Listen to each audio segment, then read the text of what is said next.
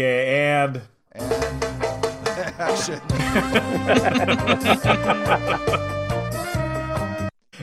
Good night, everybody. It's going to be one of those nights. It's gonna be one of those nights. Gonna be. Okay. God damn, it's also good to see Nico back. Hey, man. Fuck you, God, Scott. Nico. Yeah. All right, we're recording in 3, 2. Welcome to the Wretched Hive podcast. I got a bad feeling about this. Moss Eisley Spaceport. What are you talking about? You will never find a more wretched hive of scum and villainy. This is ridiculous. We must be cautious. Actually, we're just a bunch of guys talking about Star Wars and other stuff. I'm looking forward to having some real talk with some real folks. That's good news. I like the sound of that. All right, we got a ton of stuff to talk about tonight. We're talking about Battle of the Stars. Battle Beyond the Stars. Oh, shoot, I already messed it up. We're talking about Lily James. Battle of the Network Stars was something else. Oh, shoot. Right. Linda Carter was on it constantly, and that is not a bad thing. Also, Yeah. not to Dancing be with the confused with Stars. not to be confused with Battle of the Planets, which was also something else. Is That was a cartoon. Linda Carter on Right, Battle of exactly. the Planets? I wish Linda Carter was in everything. Is Lily James on Battle of the Stars? 'Cause I would wish watch Lily that. James was in Linda Carter. Welcome to the Wretched Hive podcast, everybody. Not actually who I wish was in Linda Carter, but okay. For Friday, November 11th, 2022. My name is Steve Baldwin, and welcome to episode... Wait a minute. November 11th, Veterans Day? Veterans Day. Is it also Life Day, or is that the 17th? I need a little help. Is Life Day the 17th or the 11th? Oh, where's our crack research team? Get on that. Well, something else that happens before all of that I don't know if anybody else here acknowledged, because I sure did, and was my mother and Greg's wedding anniversary Yes. yesterday. Yes, this is true. Happy This is anniversary. true. Hey, happy anniversary. Way Thank to you, go, thank you, man. thank you. How Thank you many very years? much. How many years you guys have in there? We just celebrated, and I say celebrated in the loosest of words because, in the loosest of terms here, I'm air quoting like a motherfucker, because my wife is sick with COVID. But we celebrated 24 years on November the 8th. 24 glorious years. Congratulations. Yes, That is congratulations. Very Thank you so proud much. of. I could not be happier, and I can't wait for 25 when I finally get to murder her. Is that You heard allowed? it here first, folks. If Carla After 25, ends you up- do. That's what happened to Lisa. That's why we don't hear about Lisa anymore. Steve murdered her right on their 25th anniversary. Anywho, welcome to the show, episode 239 of the Wretched Hive podcast. Now he just weekends at Bernie's her all over the place. Is what he does. I just prop her up and shake her. I just watched that. We've got some Star Wars to talk tonight, guys. We've got Andor season 1, Andor what? episode 9 and 10. I'm sorry, what was that? And/or what? Thank you. And we've got a little show called Tales of the Jedi that we're going to just talk about a little bit. I don't know how much Oh, I time thought it was Whales of the Jedi. I thought that, oh my God, I was wondering why there was all these fish that were involved. No, I Emily watched the Latella, wrong it's show, Tales. guys. I watched the wrong show. Have you watched any show that resembles anything like Star Wars in the last month? I have not. Okay, then. Yeah, that's all Oh, right. We know I'm you're with busy. you guys. I'm with you. You've been a busy man. We can get. I have. You got through Halloween though successfully. I saw all your pictures on Scott Thank Avansky you. Photography on Instagram. By the way, go check it out. Very cool. Thank Yeah, you. you're welcome. So we're going to talk about some stuff tonight, and I'm so glad to be joined by my friends Nico, Dave, Scott, and Greg. Welcome to the show, guys. The entire hive here together without a fancy intro. 5 by 5, sometimes they say. When they get a chance, yeah. When they get a chance to. Way to jump all over my line there. Whenever they're listening to the show. Good morning, good evening, good afternoon, however you listen to the show. Is it Saturday Like you, morning? Scott. Zuckerberg. Oh my God. Zuckerberg. By the way, if you haven't done so, go ahead and go visit us at Facebook. That's at facebook.com/Wretched Hive Podcast. You can leave a comment on any of our voluminous posts there on Facebook. Please do. Yep. In case you can't spell hive. Mm-hmm. Am I doing this right? Yes. You nailed it. You nailed it. And you can also find us on Instagram at Star Wars 77 on Instagram. Not owned by Elon Musk. Hive. If you're totally confused and you want to set us straight, give us a call or text to the Wretched Hive hotline. Oh, that's 562 455-4483. That's 562-455 Hive. That's HIVE. Everybody. And Margaret. In case you can't spell hive. That's right. Do we have Twitter? Yes, we Wretch do Hive have Pod. Twitter. That's at Wretch Hive Pod. Yeah, not with a blue check, everybody. Nah, we didn't pay Elon enough yet. That's right. Yeah. But show up for Twitter. Watch somebody set $44 billion on fire. It's great. Are we going to pay the $8 to No, be the we are not. actual Wretched Hive on Twitter? The real Wretched Hive? We gonna let somebody else pay the $8 to be Wretched Hive on Cheers. on Twitter? If you're that much of a sucker, yes, we are. You son of a bitch. I can't believe he's making us do that. That bastard. Actually, he didn't Elon pull that back? I No. read something today. They were rolling it out, and he suddenly pulled it back and pissed off a bunch of his employees. Elon never pulls out.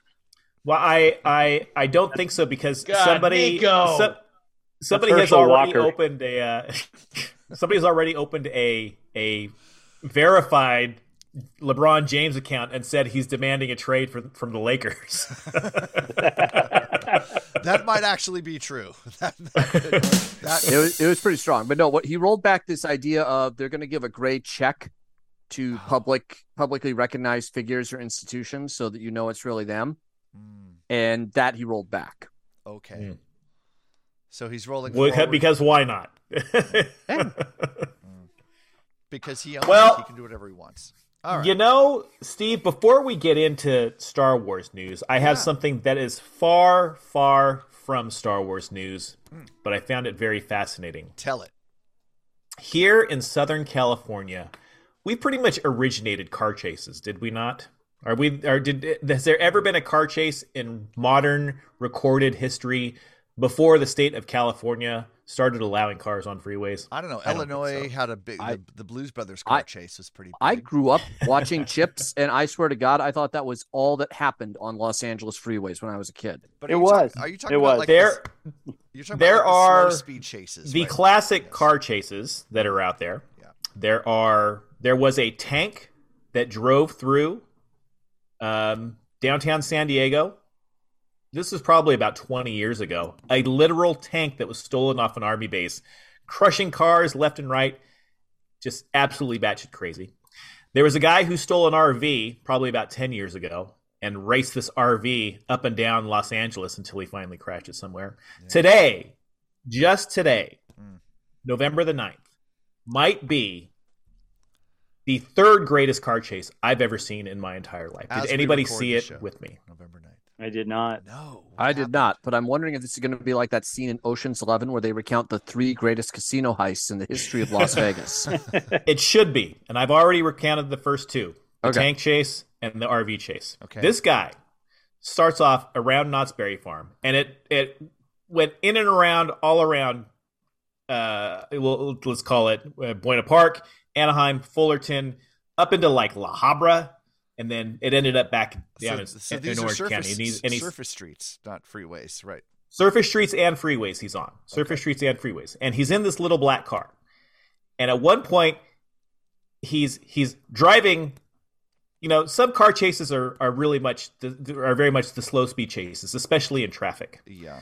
This guy gives zero fucks about traffic at all. Absolutely zero fucks. Driving 90 miles an hour down residential streets. Like, no kidding. Like, seriously dangerous stuff. He ends up the cops are not chasing him at this point. They only have helicopters following him. So he decides he's going to get out of his car and he's going to try and hijack another vehicle, not like carjack with somebody in it. He's going to, he's trying to break in this car, and he spends about 2 minutes trying to break this car. Do the cops arrive there and stop him and end this chase before any more shit happens? No, they do not. He can't break into the car because he looks like he's inept. Don't be fooled. He looks like he's inept. So he gets back in his original car and he drives off. Drives it up to a townhouse association. And if you know townhouse associations, there's pretty much one way in and out of most of these things, and they're usually gated is what they are. But anyway, he manages to get this car in there and dumps the car because the car is hot at this point, and finds a passenger van, like a panel van kind of thing, and manages to break into it. I don't know if the guy left the car open, manages to break into it. Cop pulls up behind him, knows he's trying to steal this car. Obviously, the chase ends here, right? No, it does not. He backs up this car, forwards the car, backs the car, forwards the car, slamming into this cop car every time because it's the only cop car that's there, until he manages to wedge out this giant passenger van and starts tearing through the parking lot of this townhouse association, zooming towards the one exit to get out of here, where there are 3 cop cars waiting. Obviously, this chase ends here, right? No, it does not. Oh he bursts through this exit, narrowly missing all these cars, and bursts onto the freeway. Chase continues on. They're going on. And again, driving like 1,000,000 miles an hour on surface streets, on the freeways, does not matter. He finally comes up to a busy intersection, wedges himself. Oh, I forgot to mention, he's lost a tire at this point on this van. One of the tires is missing. So he pulls up this intersection, which is crowded, wedges himself between 2 cars, at which point the truck is blocked in. It's locked up. Like, it's not going anywhere. He has his foot on the gas, and there's smoke pouring out of this car. The tire that was lost is spinning on its rim, catches on fire. The cops are now sitting right on top of him.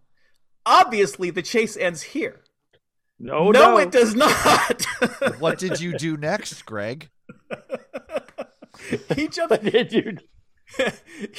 out of this van, starts running down the street, hops a couple of fences, finds jumps into somebody's backyard whose back slider is open, runs into the house through the back. The camera from the helicopter that's following him swings over to the front of the house, at which point, like 4 people from inside of the house, and then the suspect, fists flying all over the place because they're all fighting with each other. Obviously, these guys take him down and end this chase right here.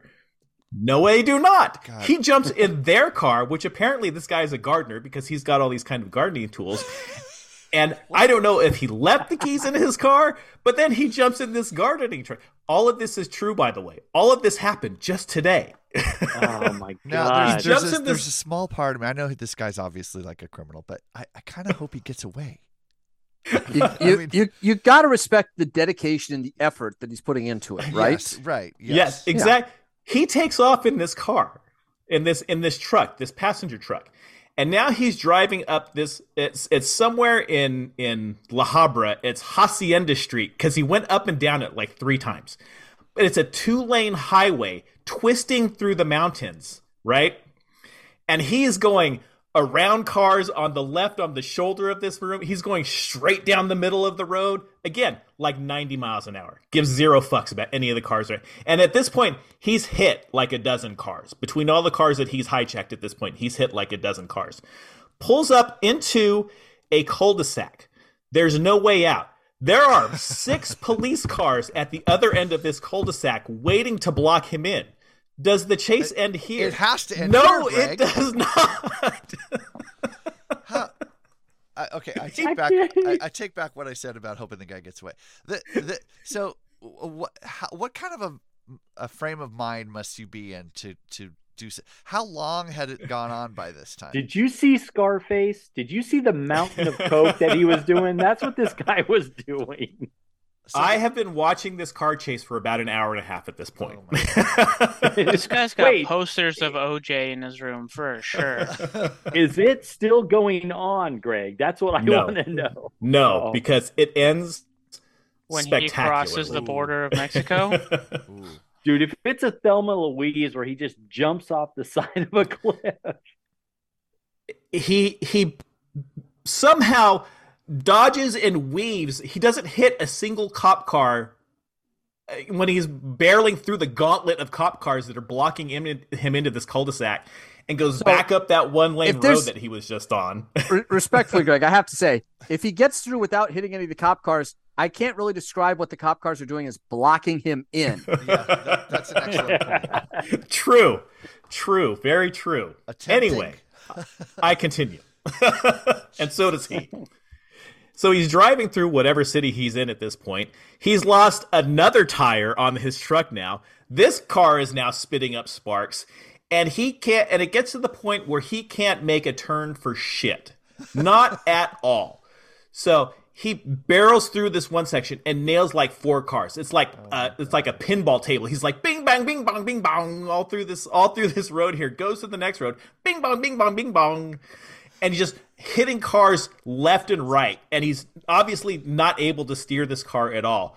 A cop from behind him at this point says, fuck it. I don't care what else is going on. This chase is going to end right now.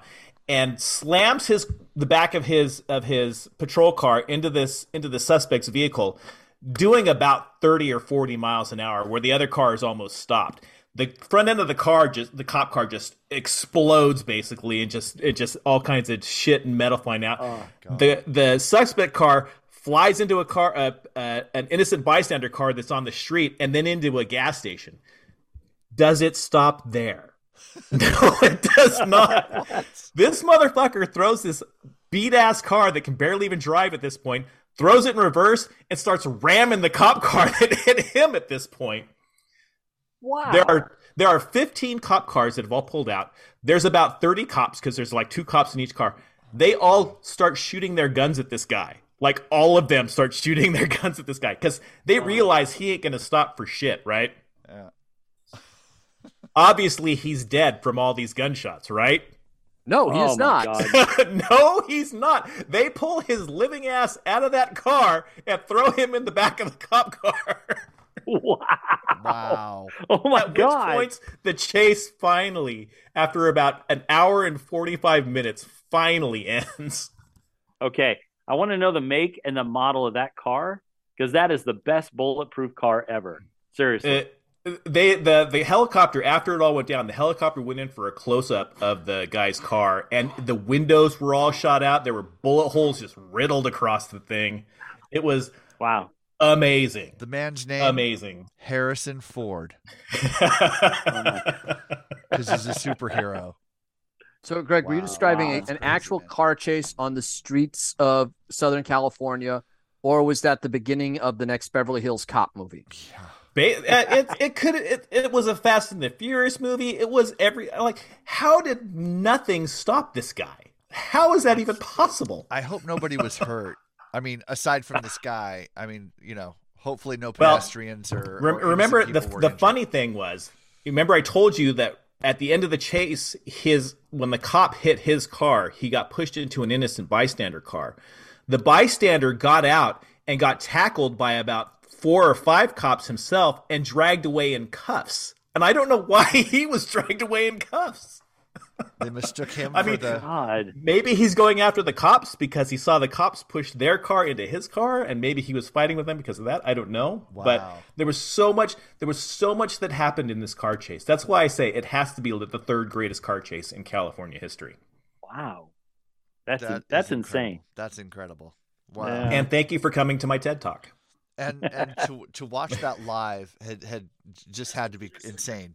That's crazy. It started, and it was all during rush hour traffic too. That's the crazy thing is watching this guy drive. There's a video. So if you go to YouTube and look up KABC7, there's a video that's of the entire chase. It's about an hour and 45 minutes long, and just click to any part of this chase, and you see him just like zipping, doing like 90 miles an hour in and out of like all the way across freeway traffic. No. Wow. Insane. Whew. All right. Wow. Now do we want to talk about Star Wars? Good story.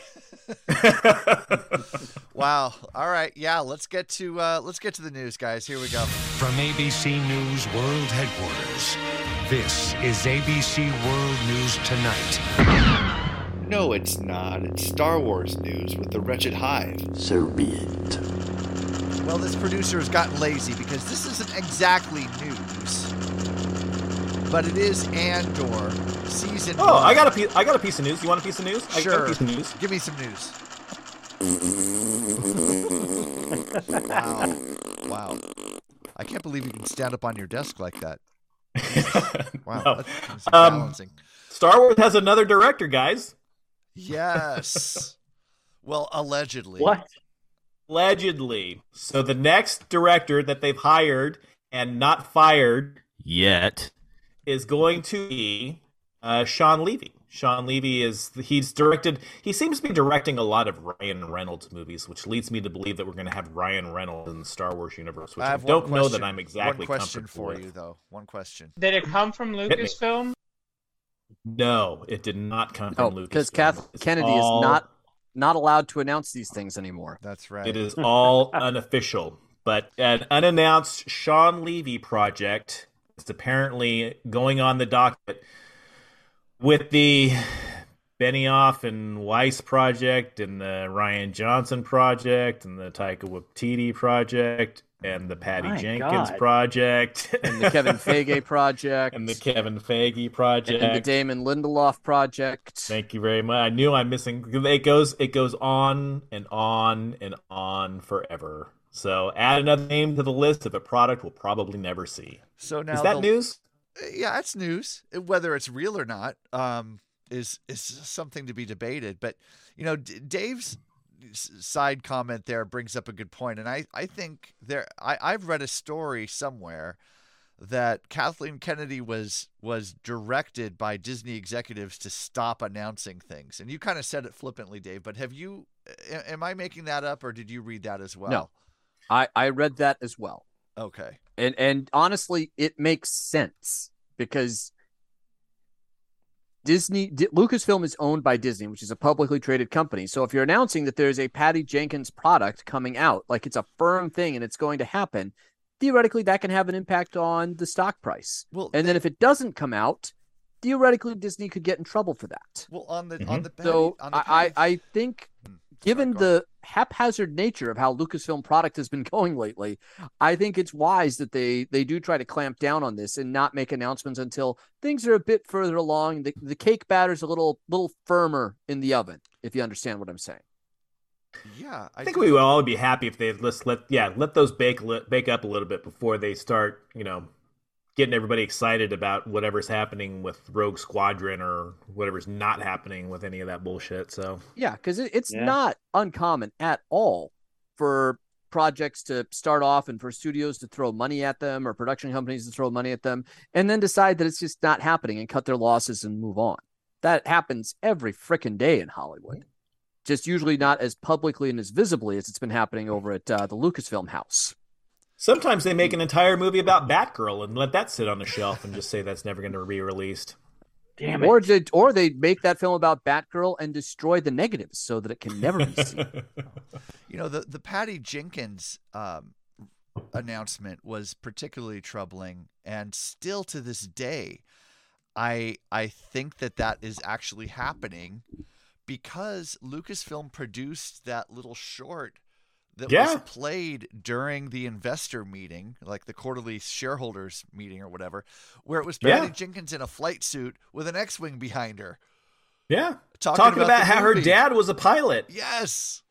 And I think the fact that has been so bumpy is the big reason why they're saying you need to cool your jets a lot on doing this stuff. So it doesn't surprise me at all that they brought in Sean Levy and it's an unattached project and they're trying not to make it public, but somehow it became public. Let's not forget the Rian Johnson trilogy announcement that happened before not Rise of Skywalker. The Last Jedi even came out. A month before, I think. or maybe 2 months before. The Last Jedi came out. Yeah. And then The Last Jedi was what it was. We don't have to debate that again. And then that's right, because it's one of the greatest Star Wars movies ever made. Right. That's why Rian Johnson's not going to make any more Star Wars movies. So yeah, it's a strange thing that she does, and that we're here again. And now we've got these rumors about Lindelof, and they're hiring that director from that directed Miss Marvel. Oh yeah, I forgot about that. Yeah. That one was off my radar too. Yeah. It's hard to keep track of all the Star Wars movies that are not happening though, Greg. So I completely understand that. Yeah, Damon Lindelof, showrunner for Lost, The Leftovers, and Watchmen, is co-writing the new Lucasfilm movie. I'm reading from CNBC. This is dated October 24th, so not too long ago, a couple weeks ago. Is co-written by, is co-writing the new Lucasfilm movie with Sharmeen Obaid Chinoy. Anybody? Am I saying that right? Of Miss Marvel, who is signed on to direct. You nailed it. Weird. So well done. Who knows? So yeah, I don't know. Nico, what say you?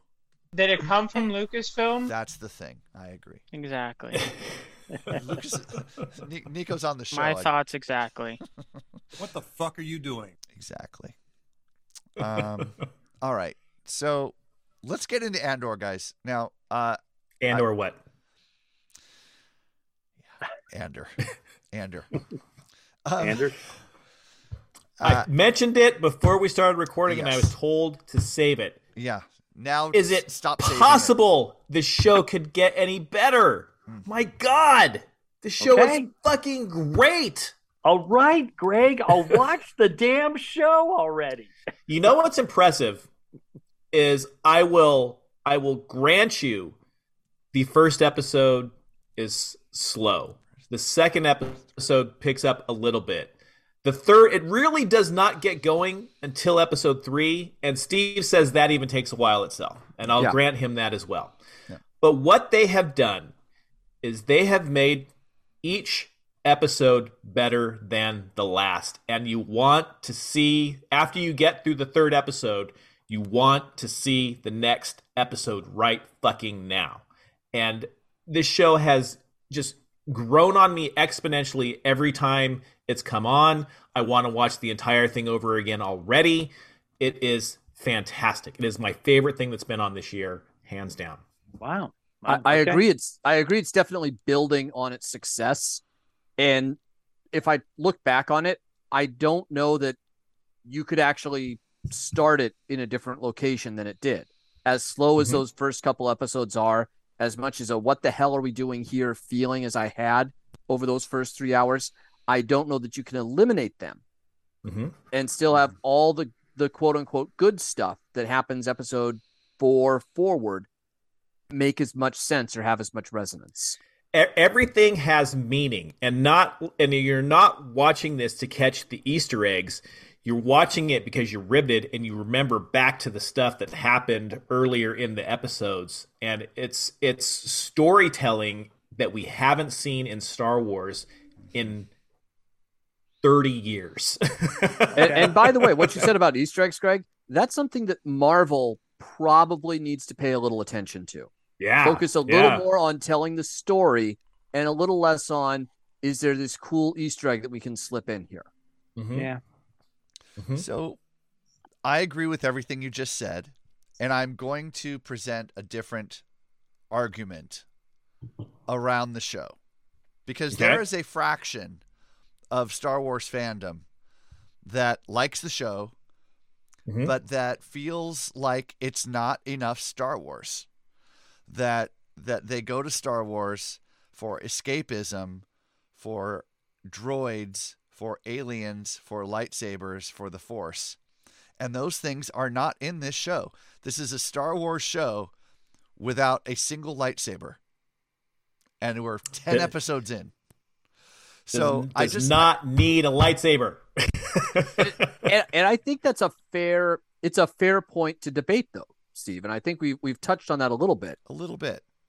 A little bit. Just this idea of, does Star Wars need to have all those elements need to be present for it to be Star Wars? I'm not convinced that they do.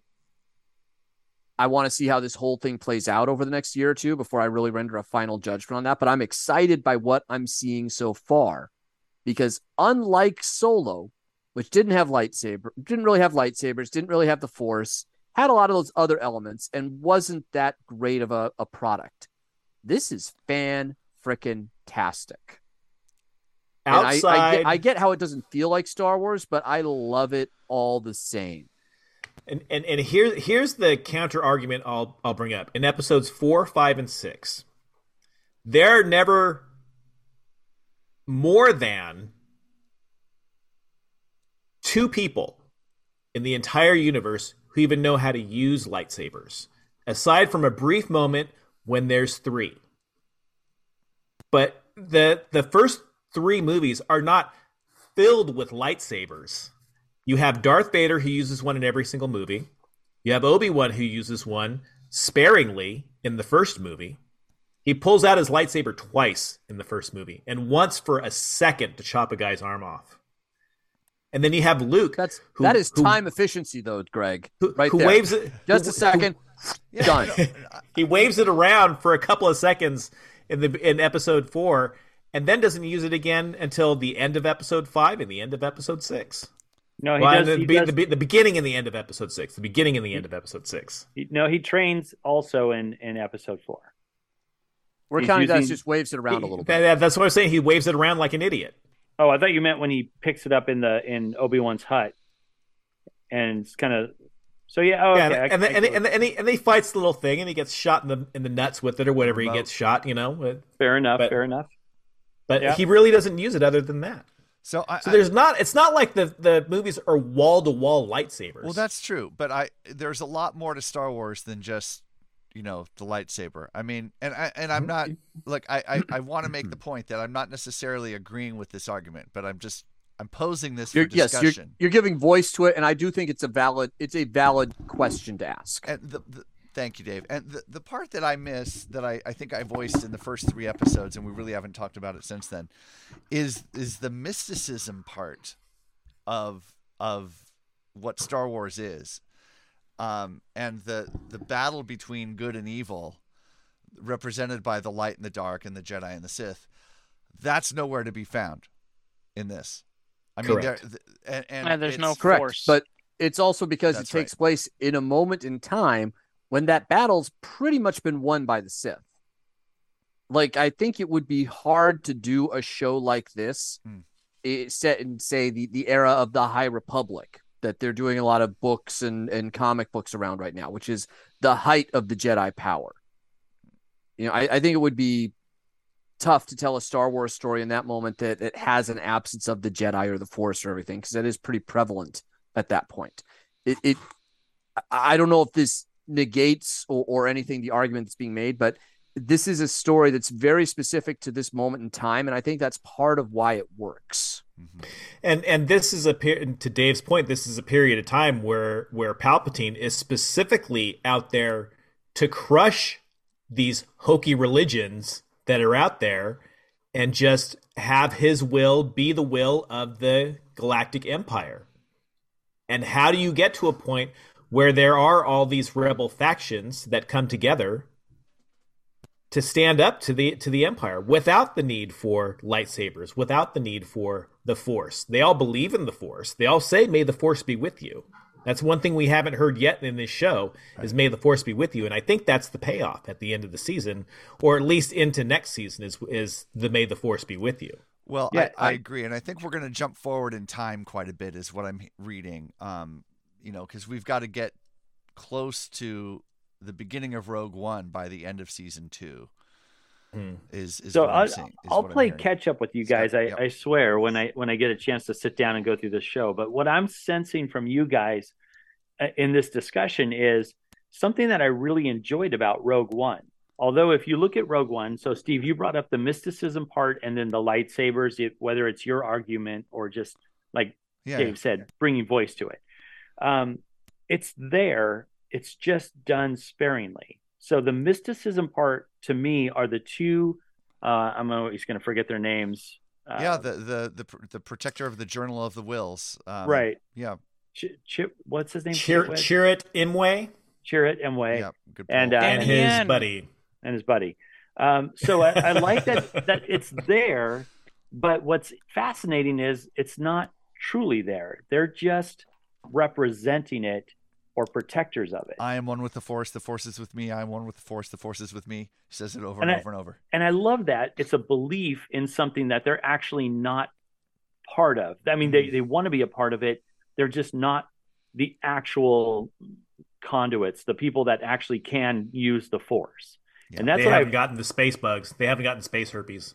That's right. That's right. They haven't gotten. I'm not going down that path. Don't dare bait me, Greg. Don't bait me. Space VD. So that's what I loved about Rogue One. It's what you guys are talking about, but it just has a little sprinkle in it that serves the story. We get to see Vader with the saber. It's done in such a great way. Right. So if it's not in the show yet, maybe that is something. You said it's going to go for 2 seasons? It's locked for 2 seasons for sure. Okay. So this first season is going to be 12 episodes, and the second one they've already said will be another 12. So there's 24 episodes of Andor coming in total between the 2 seasons. So to me, and once I get to this point where we can have this discussion a little bit more in detail, it sounds like the Rogue One part of Rogue One that I really enjoyed of not being Star Wars. It's there. It's in the universe, but these people aren't directly linked to the whole Skywalker Force connection, and I think that's fascinating. And the more it goes on, I think the more you see the Star Warsy and stuff creep into it. I mean, the machinations of the ISB and the games they all play, even internally, shows what kind of structure that organization has. And how they're always looking to manipulate things to their advantage. It's just wonderful storytelling. It's so good. The middle managers of the ISB trying to climb over one another to gain favor of the essentially of the upper management. And so can we get into this a little bit? This is, can you believe how fucking evil these guys are? So yes, the interrogation scene. And sorry, this is going to be some spoilers, Scott. I apologize, but it's all right. You step away if you need to, but we got to talk about this. The interrogation of Bix. Poor last episode. Beautiful last Bix. Episode. Oh, this episode was 9. Was that the beginning? Yeah, this is episode 9.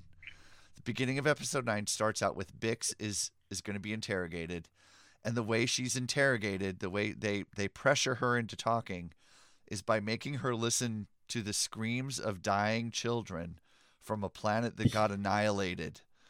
And they realized that the Imperial officers that were watching this annihilation, the screams were torture, because the officers were like balled up in the corner and shaking. Just absolutely chilling. Yeah. And so they save this and use it in their for their future interrogation / torture methods. And all of the correlations between that torture scene and the Leia torture scene, this is the one Easter egg they put in there, tying in to how torture is part of the Empire and what they do. It's always just baked into the cake, Well, it may be a different flavored cake, but it's the same cake. Well, there's one shot where in episode 4 when Leia's cell block door closes and the camera pans down and over to watch to the feet, to the feet walking away. Yeah, that is a shot recreation of episode 4. Exactly. Yeah, you guys got and that I too. think almost exactly done. Yeah, so good. A lot of talk about whether the doctor, Dr. Torture, whatever his name is, that works on Bix, perhaps trained or built the torture droids in episode 4 that we see later. Oh, yeah. He's the originator of those. I can see that. Sure.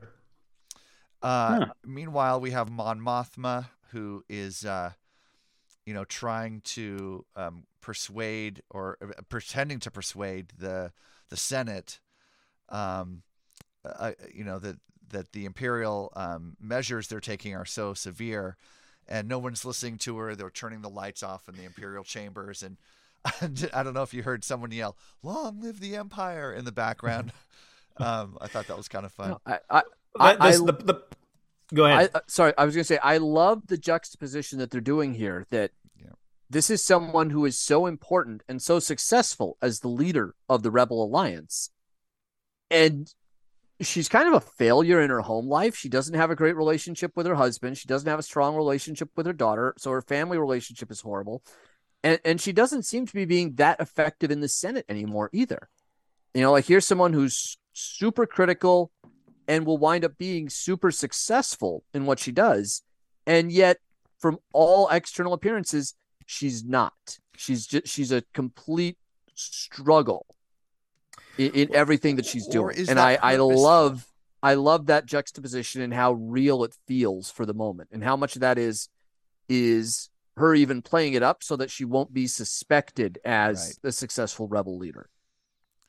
The part that I find fascinating about this is because she is failing as a senator. Like, she sees where her position of power is diminishing, and so she realizes she's coming to realize the evil of the Emperor and the Empire and what it's meaning for the galaxy. So she's using her own personal resources to help fund this rebellion, but it's digging a deeper hole for herself, because what she's realizing is that all of the senators' funds and means and how they live is all being tracked by the Empire, and it's only a matter of time before she's discovered. So now that she knows she has to commit one way or the other, because she's going to be found out that she's basically funding this rebellion. Right. And so her partner, the guy, I can't remember his name right now. He looks like a young Terrence Tom. I don't know. Is he Tennis Tom? I don't know. Well, he looks like a young Terrence Stamp, though. He suggests. Ooh, that's a good call. He suggests. I've got this guy that I was thinking about, Davo Skolden, I think, or Davo Skolden. That's a horrible name, by the way. I would never trust somebody with that name. And she's like, "No, I'm not meeting with him. He's a criminal. He's a scoundrel." Yeah. But in episode 10, they do meet, and boy, what a meeting it is. Well, we're going to get there in a second. First, we have to talk about Deidre and not Luthen. Luthen is these character names. I still don't have them down. I feel your pain. I struggle the same way. Cyril is the young handsome guy that's the security officer that was interrogated by Deidre, and he's stalking her outside of her office, right? And he stops her. And if these two don't hook up by the end of this series, I will be supremely disappointed, because they're going to be this crazy power couple where she's completely the dom and he's totally submissive. It's going to be magic. I was just going to say, if those two don't grudge fuck by the end of this thing, it's a very missed opportunity. It's going to be completely free, devoid of love or romance. It's just going to be this weird hate/attraction that's what's going to cause the sparks. That's obviously already going on. He's like, I'm obsessed with you. I can't stop thinking about that there's someone that thinks like I do. And she's like, if you come here again, I'll have you put in a cage in the Outer Rim. But there's some attraction. Tickle your there. ass with a feather. Yeah.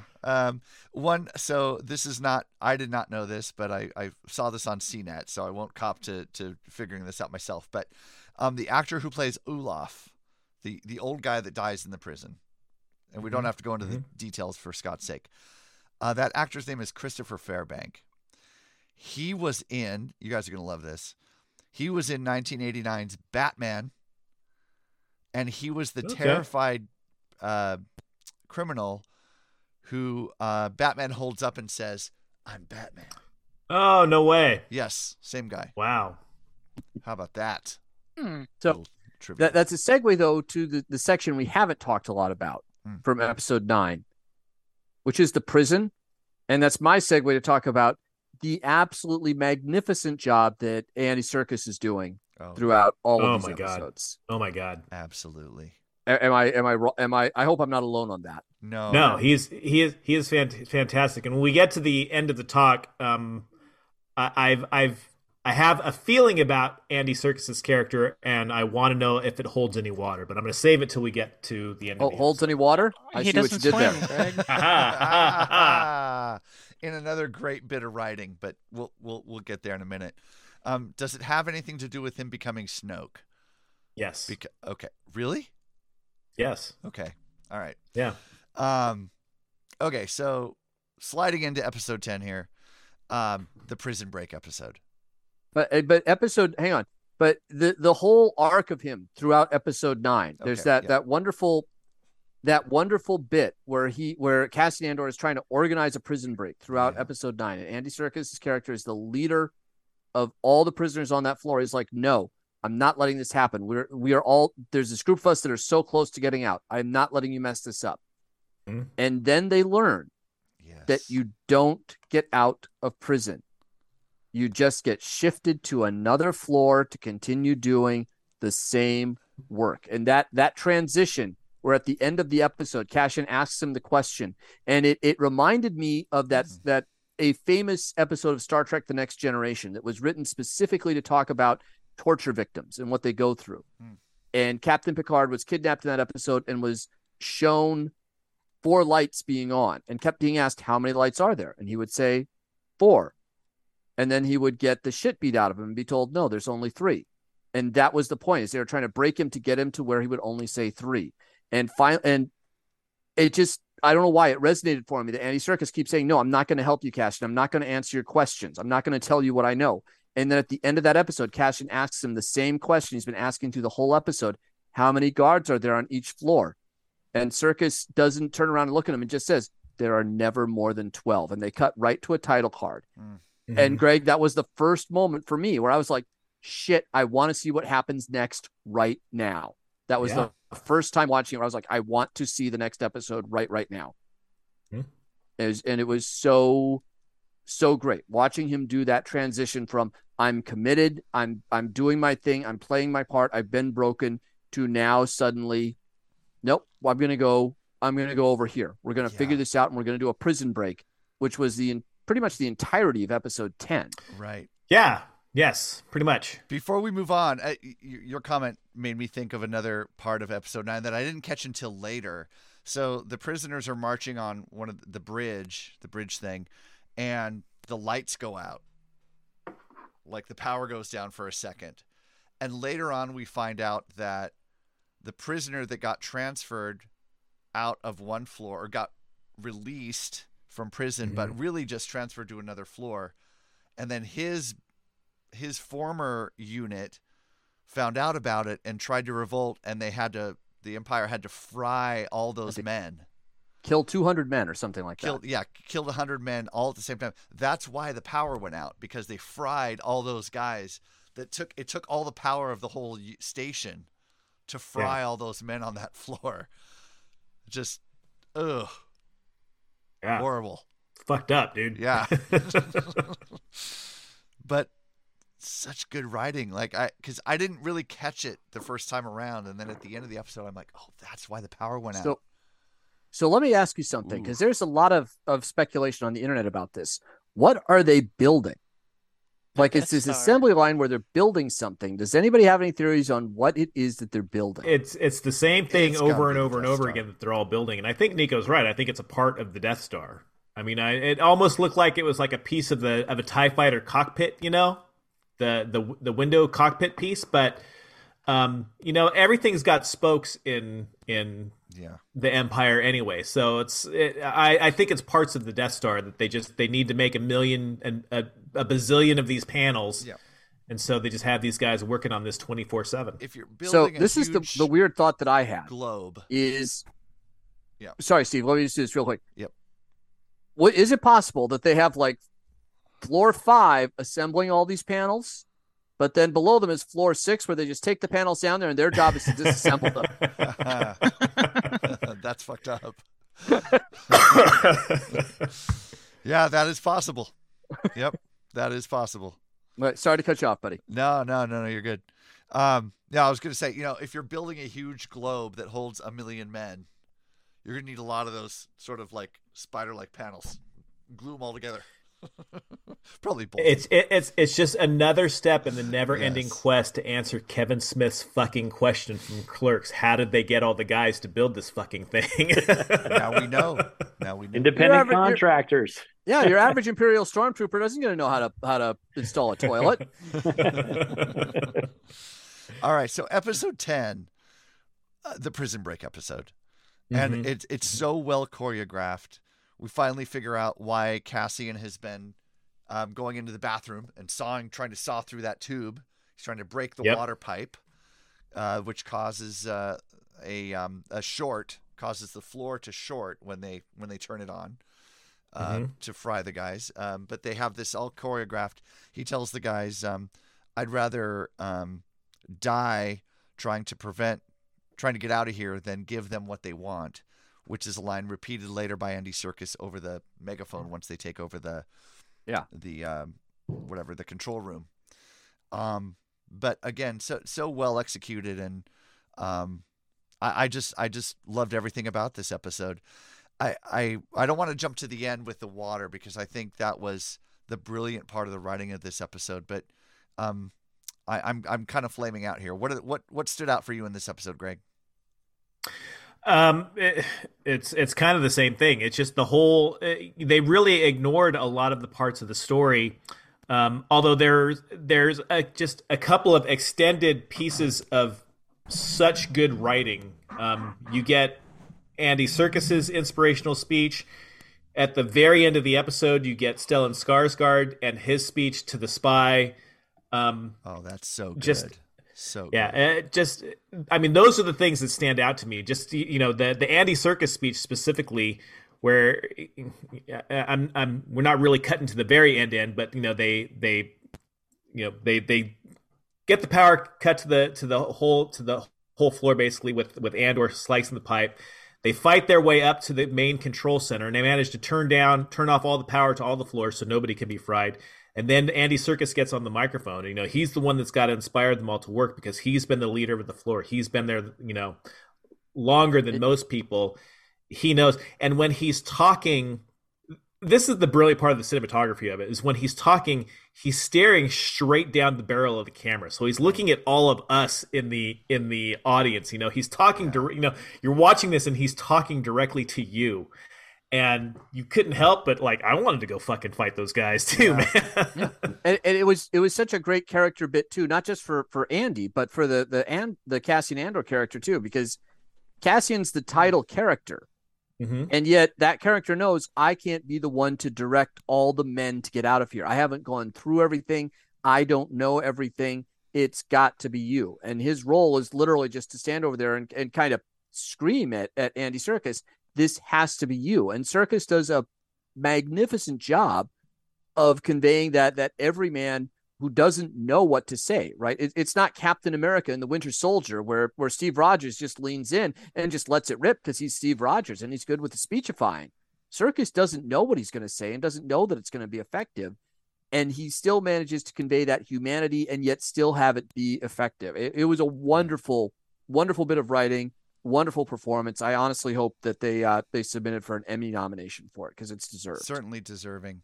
The monologue speech at the end from Luthen, when he's asked by the Imperial turncoat. Sorry, spoiler alert. There's an Imperial turncoat. We figure out spy. Who it is in this episode. He's a spy. The spy, right? Who asks Luthen, "Well, what's your sacrifice?" And I have part of it here. He says he the camera comes into his face and he says, "Calm, kindness, kinship, love. I've given up all chance of inner peace. I've made my mind a sunless place. I share my dreams with ghosts." And he goes on. It's like a 1 minute monologue. It's just absolutely perfect. The gist, another. It's not the gist of it. Another one of the lines he uses that he's using his enemy's tactics against him. So he's becoming what he hates, and he hates himself for it, but he can't stop. Yeah. fuck, just so amazing. And I'll never monologuing is so stereotypical in movies, and yet they do it so well here. It's very Shakespearean that it's done and it works, because that's how Shakespeare writes all of his great plays. All the great things that people want to do are the monologue speeches from Shakespeare, and there were 2 of them in this episode that were fantastic. Yeah, and then he says, "And so you're not leaving. I need all the heroes I can get." Closes the door on the guy. Yeah, sends him back to work. I recruited you to be my hero to keep me going. So you're not letting me down, buddy. Right. Yeah, the before he does that, he's like he sums it all up. And he's like, so what did I give up? Everything. Yes, and it's just the fucking the hate that comes out with that everything, and it's just the dripping off of every syllable as he spits it out. And it's just fantastic. Skarsgård just just the weight of his acting is just really, really on display there in that scene. We need to talk about the last scene with Andy Serkis and his character and the water, because I think I had a very unprofessional reaction to that. I'm not going to lie. This does it have to do with Butch Cassidy and the Sundance Kid? You are always in my head, Greg Lent. I can always count on you for that. Well, this scene is one of the reasons that the show is special, because the writing here is so great. Andy Serkis's character inspires the other inmates to action. He gets everyone going. They get to the top floor of the prison. They've reached their escape point. They get to the escape. Everyone's jumping out into the water, and Andy Serkis says, "I can't swim." So he knew the fall will kill you. I know. That's what I said. I said, "What are you worried about? The fall will probably kill you." But again, the great writing of this is you're kind of expecting Cassian to go over and reassure him, and they jump together or something like that. And no, the mob of people, the literal just lemming mentality of everybody jumping off of the edge in a mob scene. Cassian just gets bumped and grabbed by other people and carried over the edge before he can even react to what Serkis just told him, that brutal confession. And so we're left not even knowing, does his character get off the prison, or is he stuck there after inspiring the greatest mass prison break the Empire will ever see? So did Serkis's character know all along that he was inspiring everybody to get up and jump off into the water, but knowing that he's not going to make it himself? Yeah, one way out. Of course, right? One way out. They all knew exactly where they were going. Exactly. One way out. He knew from the very moment he opens his lips and says those words. He knew exactly what he was doing. Yes, because they come in on an aerial transport with windows, so they can see. Can see the prison cell that they're in. It's not like it's a surprise or something. Like they just get up there and it's like, oh fuck, we're in the middle of the ocean. What just happened here? That's what I was wondering. I was wondering if they actually knew that they were in. If they get to the top of that and they're like, oh fuck, well that's the only way to go now. So here we go, and he's like, I can't swim. So my question, because obviously Andy Serkis plays Snoke. We all know that. But when the people in the control room are talking to all the inmates, there's a voice synthesizer on there that deepens the voice. And so when Serkis is talking on there, his voice is very Snoke reminiscent when he's talking on there. So is he recaptured and tested on and tortured, and is that how Snoke is born? Are they actually going to do that? Interesting. I almost wonder if that's a fun little Easter egg, though. Yeah. I don't know. I mean, I can only imagine we'll see him again. He's too good a character just to have for the 3 episodes he was in or whatnot. He's too good of a character. So I think we have to see him again. Yeah, I don't know that I don't know that his story ends well. Every scene he's in he elevates every scene he's in. Mm-hmm. I mean, scene is better because he's in it. It would be a shame for that to be it for Andy Serkis. It's too bad that this could be it for him. And so it's such a weird, this show, this series does like closure for characters. There's not many characters whose stories are left open-ended like that. And this is a real open end to that story. I mean, the last we see him is standing, there's literally a shot of him peering out over the edge as the other men are like leaping to their freedom around him, and he's just standing there staring, knowing he can't go. But the look on his face when he realizes that what he's done for all the other men, but now he can't join them, and that like bittersweet sorrow that he's experiencing. Heartbroken. It's perfect. Mm-hmm. Yeah. Mm-hmm. It's so good. 10 episodes. And now we got to wait a whole nother week. Now we got to wait another week and 2 more episodes. 2 more episodes. Yeah. So good. I'm so sad. Yeah. All right. Wow. That was good. So, are you spoiled, Scott? Totally. I don't have to watch it. I feel good. You could just do what I did with She-Hulk. Just watch the last one. No, don't do that. No. Last episode. No, you'd miss too much good stuff. I'll catch up. I will. Yeah. All right. All right. So, wow, we're an hour in. We haven't touched on Tales of the Jedi. So Whales of the Jedi, sir. Whales of the Jedi. Just because I'm not going to be in on this one as well. Yes, I like the whales. And I got to get 2 seconds of my narcissistic voice on air here. Yeah. Just real quick, November 17th is the holiday special anniversary.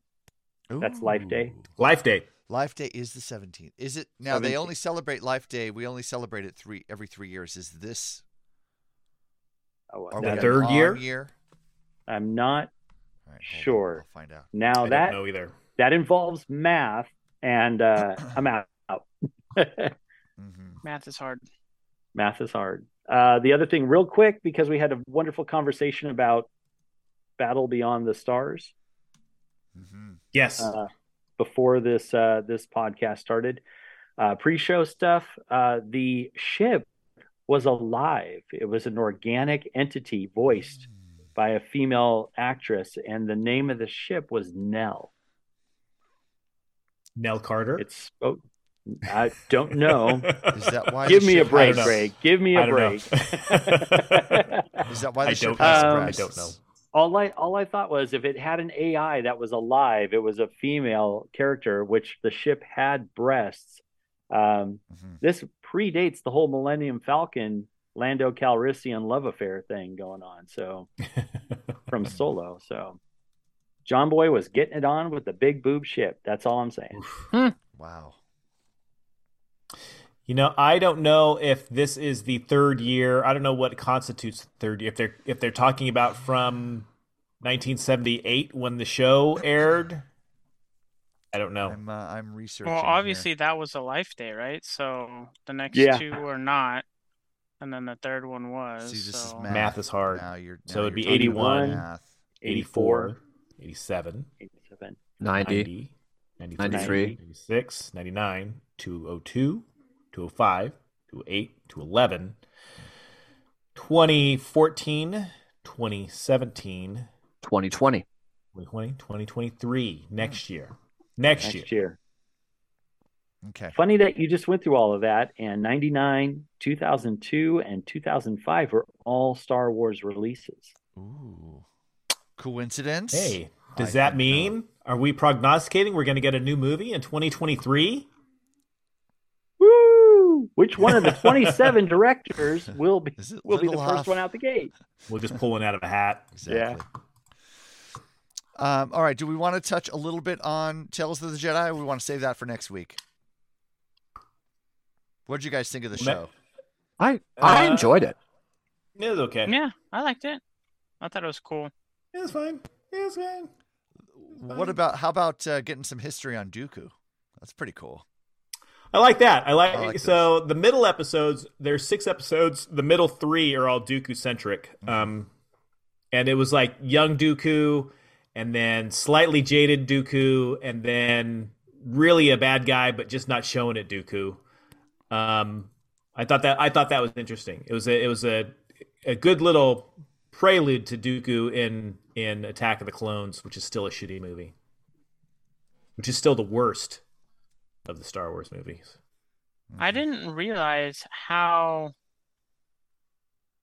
how relevant Dooku was to the Jedi all the way up until all of that happened. Like I didn't realize how in it was.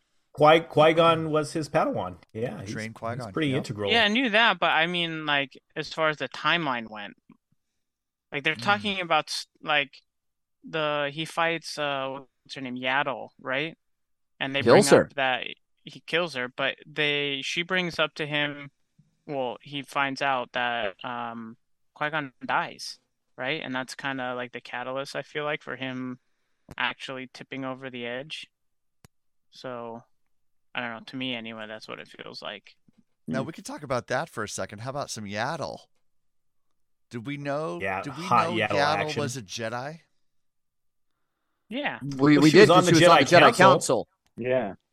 Yaddle? I didn't realize Yaddle was on the Jedi Council. Wait, I knew that. You dropped out, Steve. What did you say? Oh, I don't think I realized Yaddle was on the Jedi Council. Man. Why was she sitting in the seat then? She's been one of the great mysteries for years in Star Wars. The only other, up until Grogu showed up, she was the only other Yoda creature we'd ever seen. She's in the crowd shots of the Council in The Phantom Menace, but she doesn't have any speaking lines. Yeah. So and then isn't on the Council in any of the other movies. And people are like, what happened to Yaddle? Where did Yaddle go? Couldn't just be that she was there for George to produce action figures and make some money off of us. Could it be? No, there has to be a greater purpose to it. And now we could have told us she was killed by Dooku. Could have told us that, George. Is she Grogu's mom? Is that why she left? Is that why Yoda went to exile on Dagobah? To avoid child support payments? We don't know. Many people are talking about it. Now, Steve, how do you not know all the Jedi Council members? We've got Adi Gallia, we got Plo Koon, we got Yaddle, you got Opal Rancis. I mean, come on, man. You got Anakin Skywalker? No. Damn. Those are the best memes, by the way. Yeah, I don't think I knew that Yaddle was a council member on the Jedi Council. That's interesting. This just slip through my memory banks there. And you have the all-time greatest council member name ever, Yarael Poof. Come on. Yarael Poof. Yarael Poof. That's the dude with the giant neck and the head that's sitting in the background. Striking fear in the hearts of enemies for years with that name. That's the guy with the huge tracts of land. Okay, now the other episode that I thought was cool was the very last episode with Ahsoka on the farm trying to hide out, and she takes on the Dark Jedi. After Order 66, and she's in hiding. Yep. That one I liked as well, just because that had a bit of a tie-in with the Ahsoka novel, which came out almost 10 years ago at this point. So one thing about Lucasfilm since Disney acquired them is they have done a lot of world building through the novels and the comic books. And that was one of the few times I've seen a direct kind of reference or tie-in to what was going on in a novel or a comic book in kind of some of the mainline TV stuff that they're doing. So I enjoyed it a lot for that one element alone. Yeah, because she was hiding out on a farm and calling herself Ashla, I think, in that book as well. It's a pretty good book. I'd recommend it. Yeah, so that was cool. And then at the very end of that episode, are you sure you're ready to get back in? And she nods yes. So are we going to see Ahsoka in a live action series coming up pretty soon? We are, but it's set in a different time frame. Yeah. Right? Like it's that's post Return of the Jedi, the live action show. This is kind of post Revenge of the Sith, like the Rebels timeline. Right. Yeah. Could we see Ahsoka in a live action Andor era show? I don't think so. I think it's more likely you get the remnants of what they were trying to do with Solo and Crimson Dawn. I mean, I think they're dying to bring Darth Maul back in some way, shape, or form, and they're kind of, they've kind of pigeonholed themselves in where they have to put it in that between Solo and Rebels now, because Darth Maul dies again for real this time in Rebels. Spoiler alert for people who haven't watched that show. So you have a real limited time of where you could use this Crimson Dawn entity. So I think that you end up seeing it, especially since they've already introduced, some of the underworld elements with Mon Mothma's storyline. That's where I thought they were going with that. Is I thought they were going to introduce some Crimson Dawn stuff. I didn't know who this other guy was going to be. So my vacuum's turning on. I'm going to turn that off. I did love whenever people say Crimson Dawn, I always think of that scene in Die Hard where Hans starts and it's like, I read about them in Time magazine, and I know it's Asian Dawn, but I always flash on that. It got that same vibe to it. I completely agree. So Greg, you had a lukewarm response. Steve, it sounds like you liked it. Nico, it sounds like you liked it. Would you guys like to see another round of Tales of the Jedi? Because I honestly would. I like this idea of doing these little vignettes focused around some of the characters or even an era of Star Wars. Even though I was very lukewarm on it, I would, because it was 6 episodes. They were 20 minutes each. You got to blast the whole thing out in like an hour and a half. Piece of cake. I think it'd be really cool to see season 2 take place. Season 2 of Tales of the Jedi, take place between episodes 6 and 7. I agree. I was also actually thinking I'd like to see them do some Tales of the Jedi focused on the Rebels time frame and some of the Rebels characters. There's lots of tales to tell. Yeah. So I haven't seen it. I can't really go off of what you guys have seen or what it's presenting, other than what you've said. But I would actually like to see what the actual comic book it's supposed to be based off of is, and that's a tough draw for me, and maybe for you guys as well. But it's prequel, so it's some really interesting characters in there, and I'd like to see some new stuff out there. So just to see if they can handle the material. Anybody read the comics? That was I have them. Yeah, 93 to 98 according to the old Wikipedia here.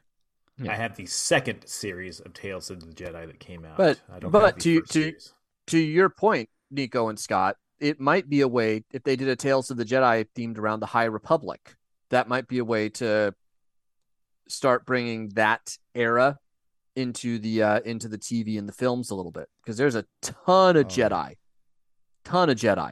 to tell stories about there. Right. So the High Republic, that's the new thing that Disney's doing, right? That's like all the prequel stuff. It's like 1,000 years ago. It's I don't know if it's 1,000 years ago, because there's a young Yoda that's in there. It's not like Grogu young, but he's a young Jedi Yoda. Okay, so maybe 500 years ago. Sorry. Yeah. But it's a ways before. Okay. Yeah. And that's actually another piece of news that we didn't mention at the top of the show. Good place to put it here is they have started production on The Acolyte. The Acolyte is the other live action show that is going to be based in the High Republic era. And there's a bunch of cast members that I haven't heard of, except for Carrie-Anne Moss, who was Trinity in The Matrix. I am very excited about that, because I think she's a very underrated actress. She was great in Jessica Jones as well. If you saw Jessica Jones, she was really good in that show. Oh, so good. And then she did all the Matrix movies, of course. And then she had a real good role in Memento, the Christopher Nolan backwards movie, Memento. Fantastic film. Yeah. Acolyte looks interesting.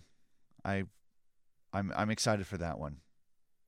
I still have a DVD of Memento that has a sequential version of the movie on it as an option to watch. That's like the Criterion Collection version, isn't it? Yeah. I have never seen that reproduced in any other format. It's one of the few DVDs that I still have. Huh. Yep.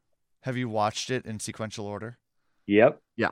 Huh. It's really fucking weird, man.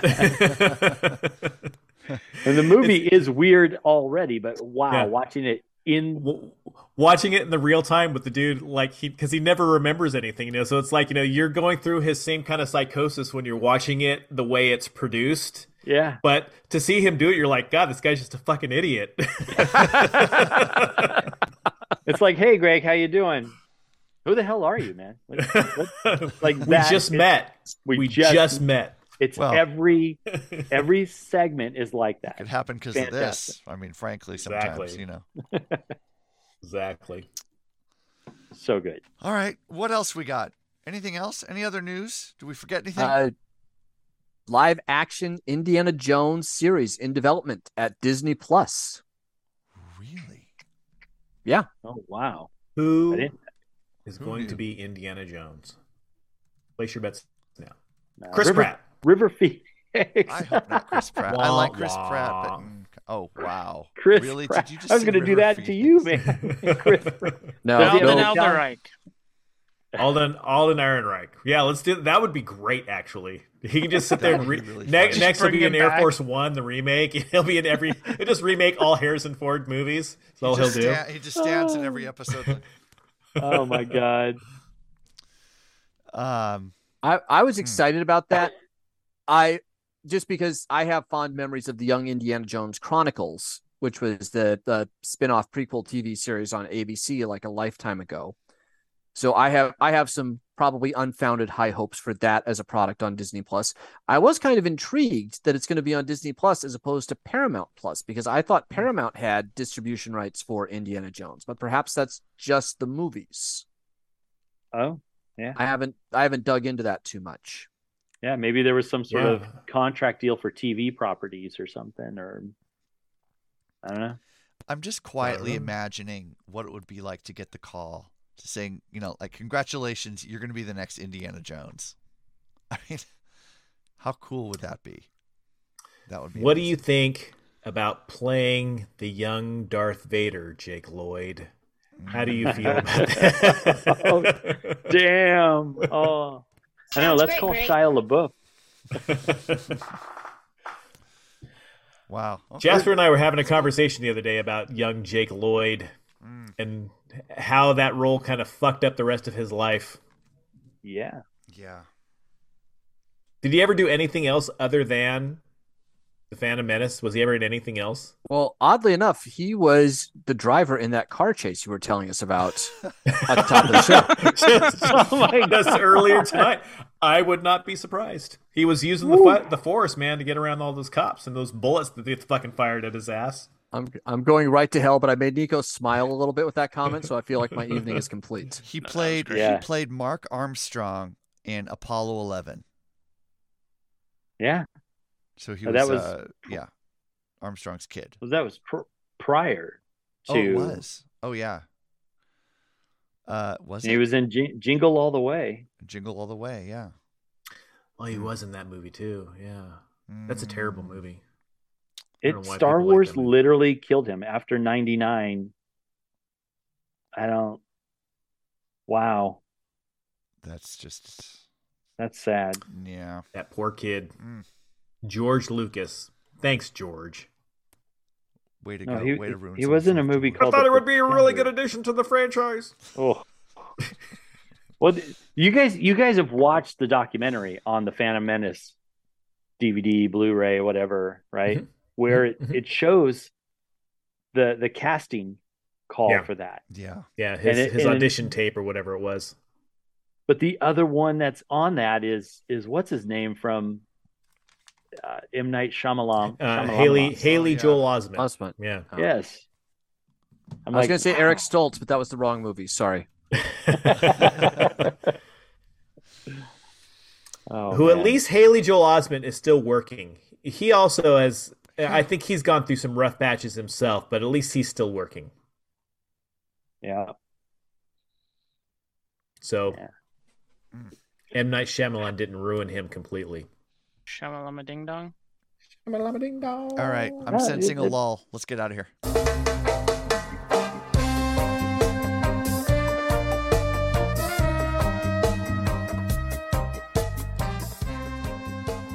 Wow. We end on Jake Lloyd. That's just the saddest way to end a podcast. Poor Jake. Poor young Jake.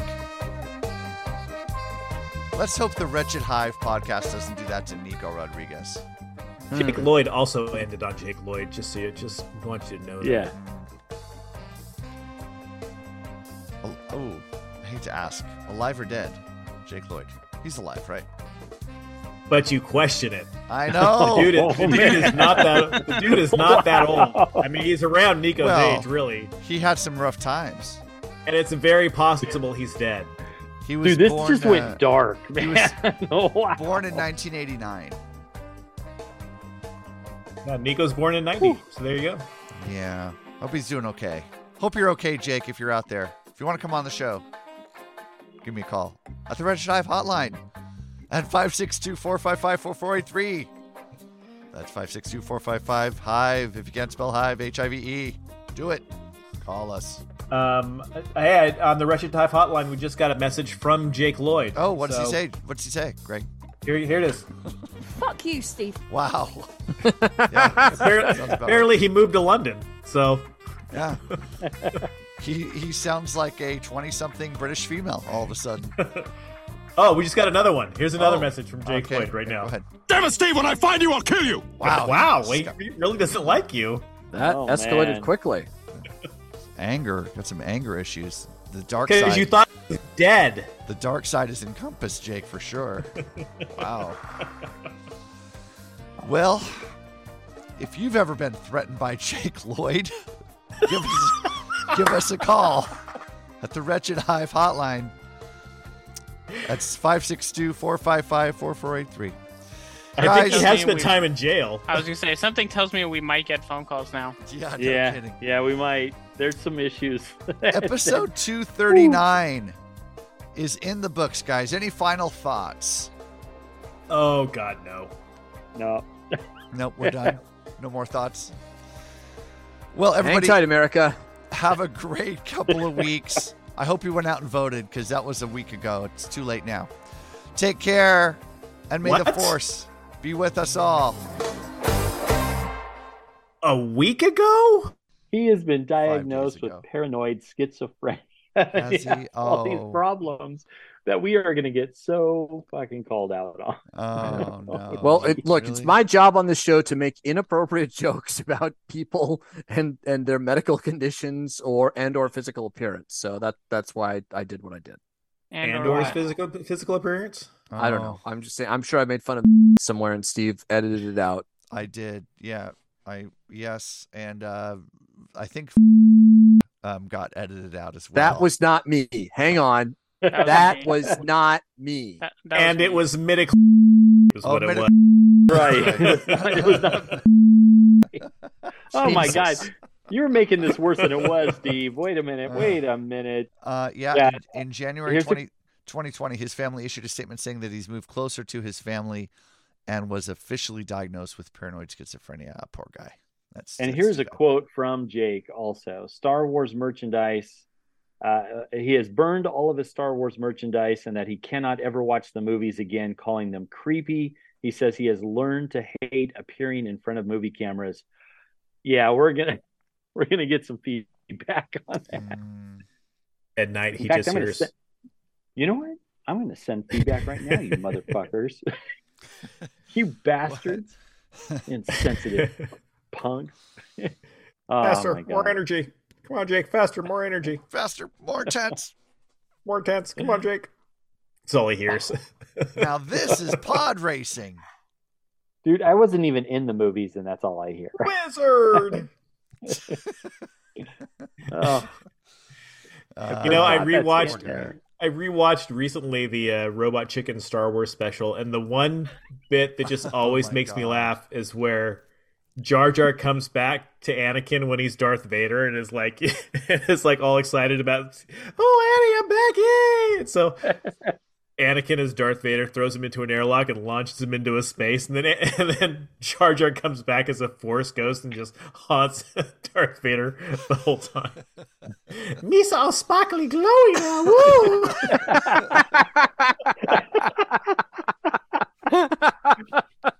Oh my God. And the best part about it is it's Ahmed Best too. It's Ahmed Best doing the Jar Jar voice again. So is it really? So it's a dead-on impersonation of himself. That's fantastic. Hey, at least Hayden's getting some cred back. Right? Good for him. That robot chicken. I never laughed so hard as when the Emperor. He's in his office and he takes a call from Vader, who's just been blown up. He just tried to blow up the Death Star, or tried to defeat the rebels, and he's been out in space. And he's like, what? You've been in space? How long? 2 weeks. He's like, my God, you must smell like 2-week-old burnt bacon. You smell like burnt hair wrapped in bacon. Oh my God. The first time I saw it, I was literally rolling on the ground crying. And my kids were what the hell is an aluminum falcon? I still love the Family Guy special, Blue Harvest. They're the parody of the first Star Wars movie. Yeah. Oh yeah. He's like, wait, hold on 1 second. I need some lunch. Yeah, iced tea. Club sandwich and an iced tea. Wait a second. This is a great couch. We're taking this with us. Hang on. You grab that end. I got this end.